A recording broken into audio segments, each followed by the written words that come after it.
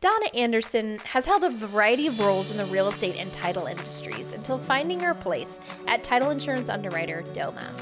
She said in her career, she's had her fair share of great and not so great managers. And this has helped her develop her own philosophy on being the best manager possible. Today, she's sharing with us the traits that make you the kind of manager that no one wants to leave. Take that, Great Resignation. I'm Lindsay Gordon, and this is Title Talks.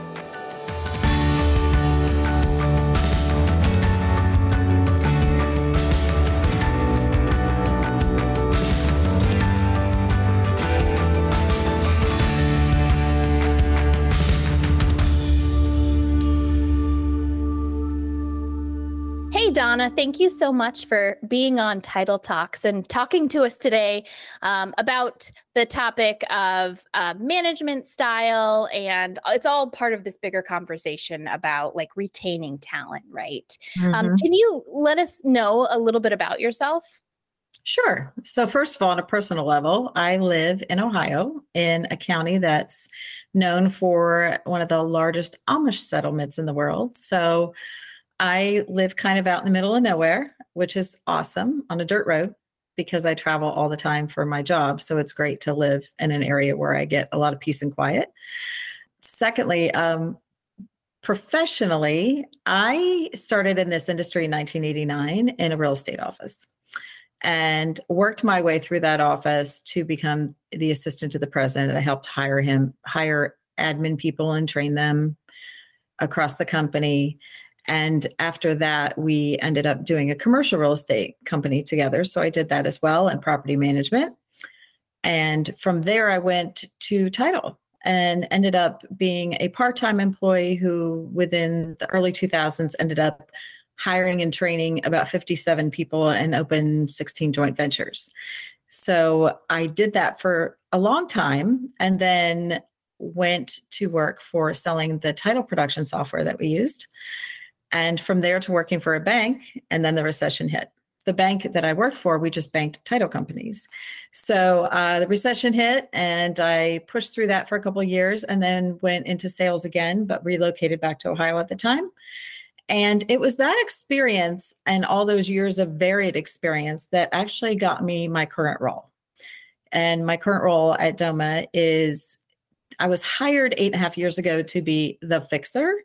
So using all of my vast experience in the industry, I've pretty much done everything but mortgage. I assist our agents. So originally the role was for me to assist our agents across the country with consulting, process improvement, anything that would make it easier for them to work with us. And then over the time that has passed, it's evolved into I oversee all of the onboarding of not only all our new clients, but also our new sales team members. So I get to meet everybody and I get to make sure that everybody has the best experience possible. So that's what I get to do. That's fun. Cool. So you're kind of like between like people on your corporate sort of side and then also like agency support too. Correct. Yep. That's cool. So you're really well known in the industry as a speaker who talks about internal company things like recruiting and hiring, training and culture. So like, how did you get into these topics and why are they things that you clearly are passionate about? Mm-hmm. Well, first of all, I'm passionate about people. One of my motivating things in life is to encourage others and help them succeed. And that's something I've always felt very strongly about. And I'll just say this, especially women. I always think it's important to empower women in who they are and in the industry as well. So I started out when I mentioned that I managed about 57 people in my title career. I made a lot of mistakes. There were a lot of things that I look back on now and realize how differently I would do it if I were doing it again. And I wanted to be that kind of person that as a manager, people respected and liked working for. And also I wanted to make sure that I was always pouring as much into them as I could. And so because of that, I wanted to make sure that I did everything I could to learn to be the best manager I could be. I've had some good examples in the past, and I've had some bad examples in the past. So I think it's important if I can encourage others to understand how to work with their team dynamic and how to be somebody that nobody ever wants to leave, that if I can share any information at all that helps on that, I would love every opportunity to do so. I absolutely love that. And I was exploring ideas for the title of this episode, and I came across like building a culture that retains talent, or building a culture that no one wants to leave, which is exactly that, which is really kind of fun. Mhm. So we're really talking about like adapting your management style. So like kind of talk about this concept, like in a nutshell. What's like the elevator pitch? I would say this: when you're managing, it's really not about managing tasks or projects, it's about managing people. It's based in relationship. And if your people that you're managing understand that your primary goal is their success, then they are going to want to do everything they can to be the best employee they can. And if they know that you always have their back, my immediate supervisor now, I know always has my back. Does that mean I screw up never? No. It just means that if I do, I'm not afraid to go to them and let them know I screwed up or that I need help. And that's how I try to manage as well. I want my team to know that I always have their back. And even if they screwed up, they feel free to come to me and say, hey, I screwed up, or I don't know what I'm doing. That's another big one for me. I feel that if you're an intimidating manager, or if they don't know that you always have their back, your team doesn't always want to let you know that they don't know what they don't know. And that's really key, I think, is that safety and security, and knowing that the person that you're working for is always on your side. No, that's so good. I mean, making sure you have that culture where it is like open and honest and transparent, rather than like secretive and guarded. And, Right. if you're like that, you can't adapt as quickly. Like you said, if mistakes happen, you can't address them quickly. It's, I'm sure, way healthier to have that sort of, to really set the stage by being that example to your employees, and like opening up that kind of culture. So I was curious, do you think most professionals in the title or otherwise have a good understanding of what their managerial style is? Like how can they identify what it's like to work for them? Yeah. I would be surprised if most people do. I think that as far as managerial styles, like you can read all of the textbooks and you can read so many things about managing, but I think it boils down to you're one way or the other. And that is, you're either an insecure manager or you're a secure manager. And I have found over the years that you can always tell who is managing out of insecurity, because they're typically going to micromanage you. They are not somebody you feel comfortable going to. And I think some of that's rooted in, I'm not so secure in who I am as this leader, and I need to make sure that I look good. A secure manager is somebody who's going to always be thinking about making their team look good, because if your team looks good, you look good. So you're much more likely to encourage them to do the job that you trust them to do and believe that they're going to do it. And so I think that if people sit back and think about, in my management, am I feeling secure or am I feeling insecure? Do I feel like I always have to prove myself to my team and to my superiors? Or am I able to just worry about making sure my team looks like the best team? Because that is the true sign of being a good manager. So I think your level of security determines how good of a manager you are. You had characterized sort of like a secure versus an insecure manager. Like, are there other like managerial styles, or is that sort of how you would classify? Well, I think it classifies down to that. But then there are, some people are not very communicative or very transparent or open. I think there are managers that keep themselves too distant and not, as we said earlier, transparent to the people that are underneath of them, or they're unapproachable. So there are managers that are completely unapproachable, that hold themselves at a higher level and not as a team player. And so I think they're more the ones that are going to be micromanaging.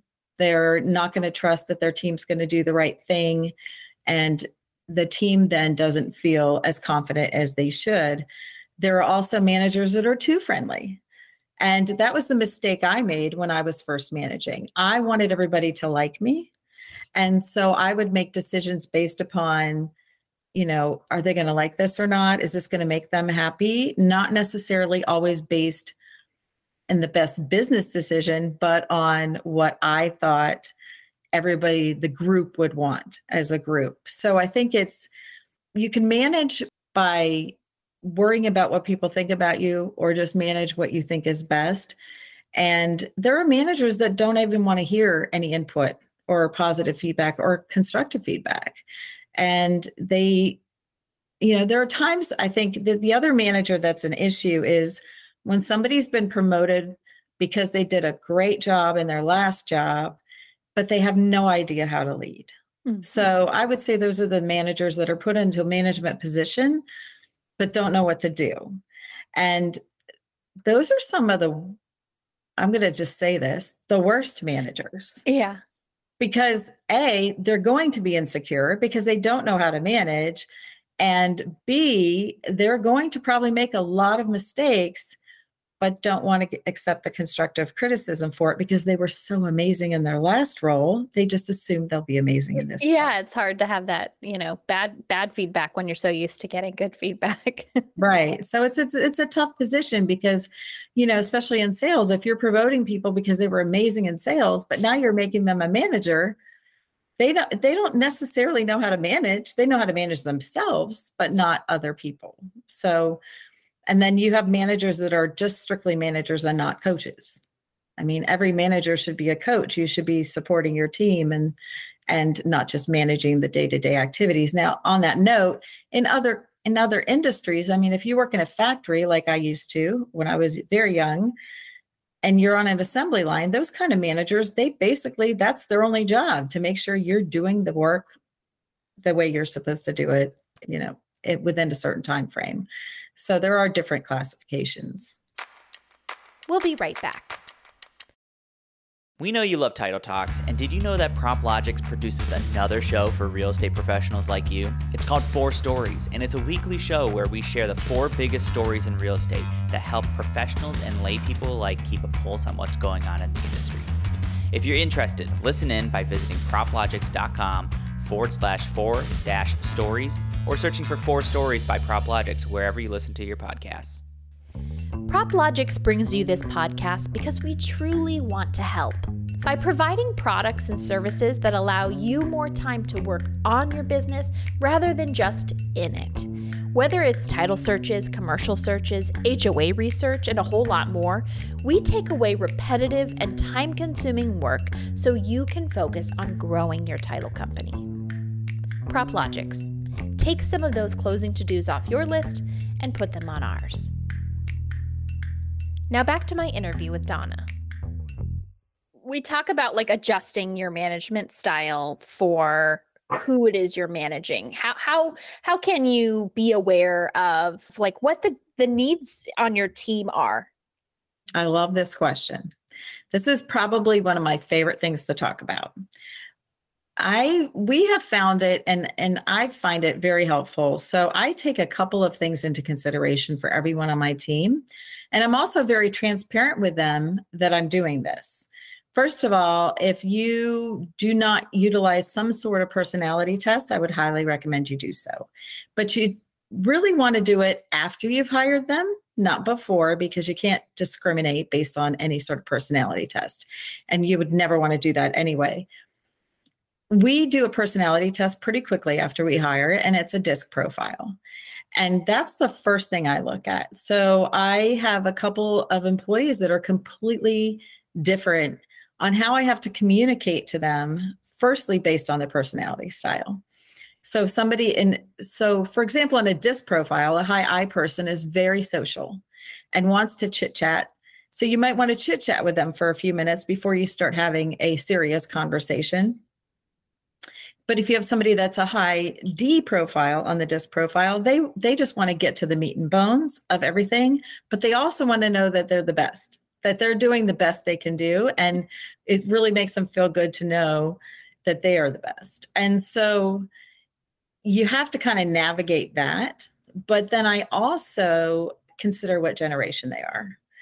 So if you have somebody that's a baby boomer on your team, they're more likely going to want to pick up the phone and talk to you or sit down in person if you're in the same office. Whereas you're dealing with a Gen Xer, a millennial or Gen Z, you're better off slacking them or sending them a text, because that is the better way for them to communicate. And so I try to take all of that into account when I'm working with my team. What's their generation and what's their personality style? And they all know that I do this now because I spoke about this at Springboard. And one of my employees was in the session and she's like, oh, so now I understand what you're doing. But I do try to be very aware of that. And I think it's important to think about that when you're talking to people, that not everybody's the same and they're not going to receive everything the same way. Some people want recognition, some people don't. Some people would rather have a pay raise than get on social media and have a post about what an amazing employee they are. It all depends on their personality type. Mm-hmm. Yeah, that's really, really good. So I'm curious to know, do you think that, because I identify as a millennial, I feel like I'm so similar to people younger than I am, which is probably a disconnect for me. But would you say there's a difference between managing millennial and Gen Z?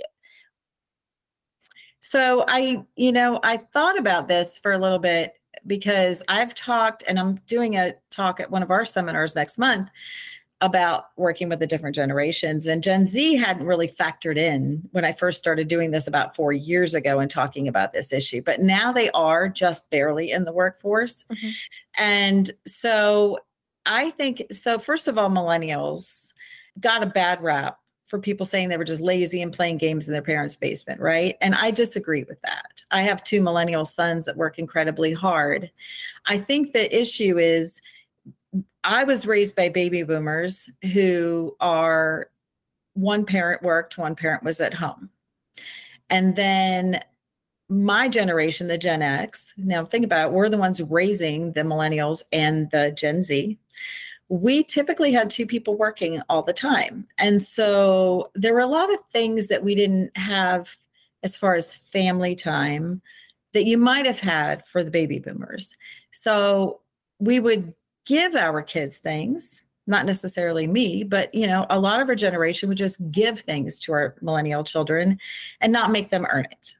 And so there became a sense of almost entitlement for a lot of millennials who were just handed things. And the biggest thing I saw was things that I had worked for 50 years, they want at half my age, which I think is okay. There's nothing wrong with that if you can do it, but it's not supposed to be like handed to you. Mm-hmm. And so I feel like millennials have a good work ethic, but it's the Gen Xers' fault for the ones that decided, I just should have this and I don't have to work for it. Gen Z, the big difference I see then, now millennials, I feel like are really big on relationship.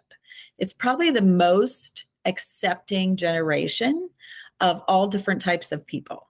I've seen that across the board with every millennial I've talked to. They're just very open to any person of any political or religious belief, anything, very open and accepting. I think that's very true of Gen Z as well. I think, but if I were to classify millennials, I would say they're more relationship oriented and their job satisfaction is more tied to how it makes me feel. Mm-hmm. And do I feel valued and that I can participate and have a voice? I feel like Gen Z is our most tech savvy generation. I mean, when my 5-year-old granddaughter knows that my son's posting the video he's taking of her on Snapchat and telling him not to, I know that, this generation is so tech savvy. So I think what I've seen and the few that I've worked around or been with is they want options to be creative. And I think for those of us that are Gen Xers or older, we need to remember that when we bring them into our companies, they need to have an outlet to be creative. Give them an opportunity to give you an insight or a view into something you've been doing the same way for a long time and totally change it. Because I think they've got this mind of technology that we have never seen. Mm-hmm. And I think my prediction is this is going to be the generation of a lot new inventions. I really see that coming, because if we're giving them the space to use that creativity, that we'll see amazing things. So don't discount their youth. Make sure that you give them opportunities. Rather than trying to say, hey, smush them into this box. Hey, this is the way we've always done it. So you kind of have to fit into, this mold. Allowing them the sort of freedom to bring your agency forward, potentially. Right. I mean, don't stick them, like you said, if you stick them in their box, they're not going to stick around. They have to have freedom of expression. That's my opinion, but that's kind of what I'm seeing in this generation. So what about if it's like the reverse, typically we think of someone who's a manager, has been around for a while, who has, lots of experience, and they're typically managing people who may be younger than they are. But if it is the other way around, let's say it's, someone who, went through all of this schooling and has this interest and has this technology background and has found themselves in a position that they are managing people who are older than they are. What are some, or significantly older, potentially in some cases, what are some tips you might have for that dynamic? Great question. So first point, I have, I think, 2 or 3 points on this. The first point is, remember that not everybody's called to be a manager or a leader. So they might have no interest in it at all. So I think sometimes we think, hey, they're much older than me, maybe they should be doing this job. But remember, not everybody wants to be in charge. Not everybody wants to manage other people. So that would be the first thing I think that you would think of. And the second thing is, we're taught as we're younger to always respect our elders and honor them. And that can kind of mess with your head a little bit too, if you're working and you're managing somebody older than you. But you also have to remember that if you need to show them how to do something better or differently, that it's not dishonoring them or disrespecting them. That's actually showing them respect. Maybe nobody's been ever brave enough to say, hey, can I work with you on this? And I feel like if you're reaching out to somebody older than you, then it's okay, and not even okay. It's great if you are willing to step up to the plate and say, I want you to be better. I think you probably want to be better. Can I help you with this? And it's not it's actually an honoring thing to do so. And when you have older people on your team that you're managing, they might have some insights and wisdom that you don't. I mean, sometimes they have more experience in a certain area than you do. And just because you're the manager doesn't mean that you need to know everything. The great thing is to say, hey, I want to use your experience in this matter. What would you do? How would you do this? Remember, they have experiences you don't have. And so instead of looking at it as a shortcoming on your part, look at it as, how can I best utilize their skills and their experience? And in doing so, that also shows them honor and respect because they've been around longer than you. You brought up a point that I was thinking about when we talk about adjusting your managerial style. I think it's kind of cool because it allows for different, really more, I guess, awareness. It doesn't necessarily have to be like generational, right? It could be disability based. Mm-hmm. It could be, like with ADHD or, dyslexia or things like that, where it's like, some things are just different because of different abilities, I don't know if that's something that you've ever talked about or heard about. I just thought like that's kind of interesting to think about being just hyper aware as a manager of where and what the needs of your employees are. Right. And it could be physical limitations, and it could also be emotional limitations. So you might have somebody that's much more prone to going dark and being quiet. It doesn't always mean that there's something wrong with their job. And that sometimes can be the first thing that we jump to as an assumption. And so getting to know them and how they function, and having that space for them to explain themselves to you and what are their issues that they might share with you. And that's just a continual conversation. That's always just having that open line of communication to figure out, is this working or is this not? And if it's not, why not? If I have time, I'll give you a little example. So one of my newer employees last year, we had a couple of difficult moments. And there was a certain circumstance where she got very upset with me, and I was very upset with her. But she, being a new employee, said to me, "I don't like your tone. I feel like you're sounding very angry with me." And I was shocked. I was like, that's really nervy that she would say that to me as a new employee. And I said, well, let's just end this call right now and come back to it. So we did. And that was probably the best thing I could have done in the moment. But then I sat and thought about it, and I thought, what could I have done differently? Is there something I could have done differently so we didn't escalate to this point? And then I realized something very practical I could have done differently, called her back and said, hey, I want to own, if I had done this, we could have avoided this whole situation. But I didn't understand that this is the way that you work. I tried to reach her in 3 different ways because it was urgent. And she said, I can't do that either one way or, just one way. Don't keep doing texting, calling, emailing, just one way. You're overwhelming me. And I was like, okay, this is good information for me to know. And then I thought, well, I need to work with that information. How do I now communicate with her if it's urgent? And then I came up with a solution, and we've never had a problem since. But I didn't know, if she hadn't been honest with me that I was overwhelming her by the way that I was trying to reach her, I never would have known. And so I appreciated her openness, but I also had to change how I communicated and how I try to resolve situations based on that. So you have to always be, if there's any tension at all, I would say, how do I fix this? What's my part? And what am I not doing well to communicate with them? I have to ask, is there do you have any suggestions for how you retain or is this all in your head, or is it do you keep notes somewhere where you're kind of remind yourself, or is it really just practice and it just, you remember, that this employee prefers this or that, what can someone who isn't used to doing this, how can they get a good handle on it and keep track of these important, notes?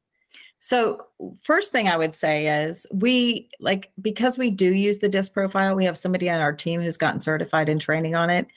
And we've 3 or 4 times now had classes on how to speak to somebody or how not to, what words not to use, what words to use for each different personality type. And I think it's that I've been so ingrained in it, it now comes naturally to me.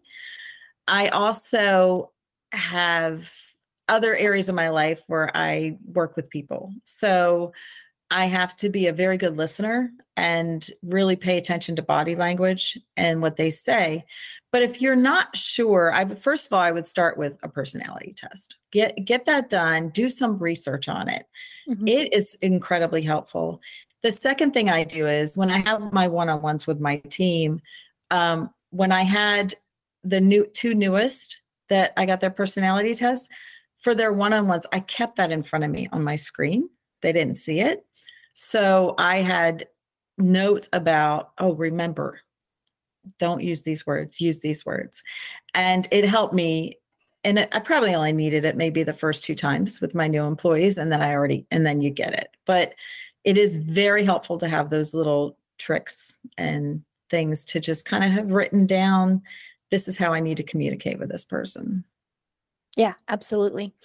So obviously we talked about a lot, but if you had like one key takeaway for people in management positions, what would that be? That takeaway would be to remember that you're dealing with people who have lives, families, emotions, different characteristics, and that one size does not fit all. And to be really intentional about getting to know your team and intentional about letting them know how much you want them to be successful. If you do that and they believe you and you act it out, you will have people that will not want to leave you. So good. I love what you have to say. I love what you're about, Donna. I'm so excited that we're going to be bringing this to our listeners and that you agreed to talk to us today. Thank you so much. Thank you. I appreciate the opportunity. Donna will be speaking at the American Land Title Association's annual Alta One conference in San Diego in October. For more information about her session on resetting work-life balance and helpful resources on talent management, visit the podcast show notes. Thanks for listening and happy closings.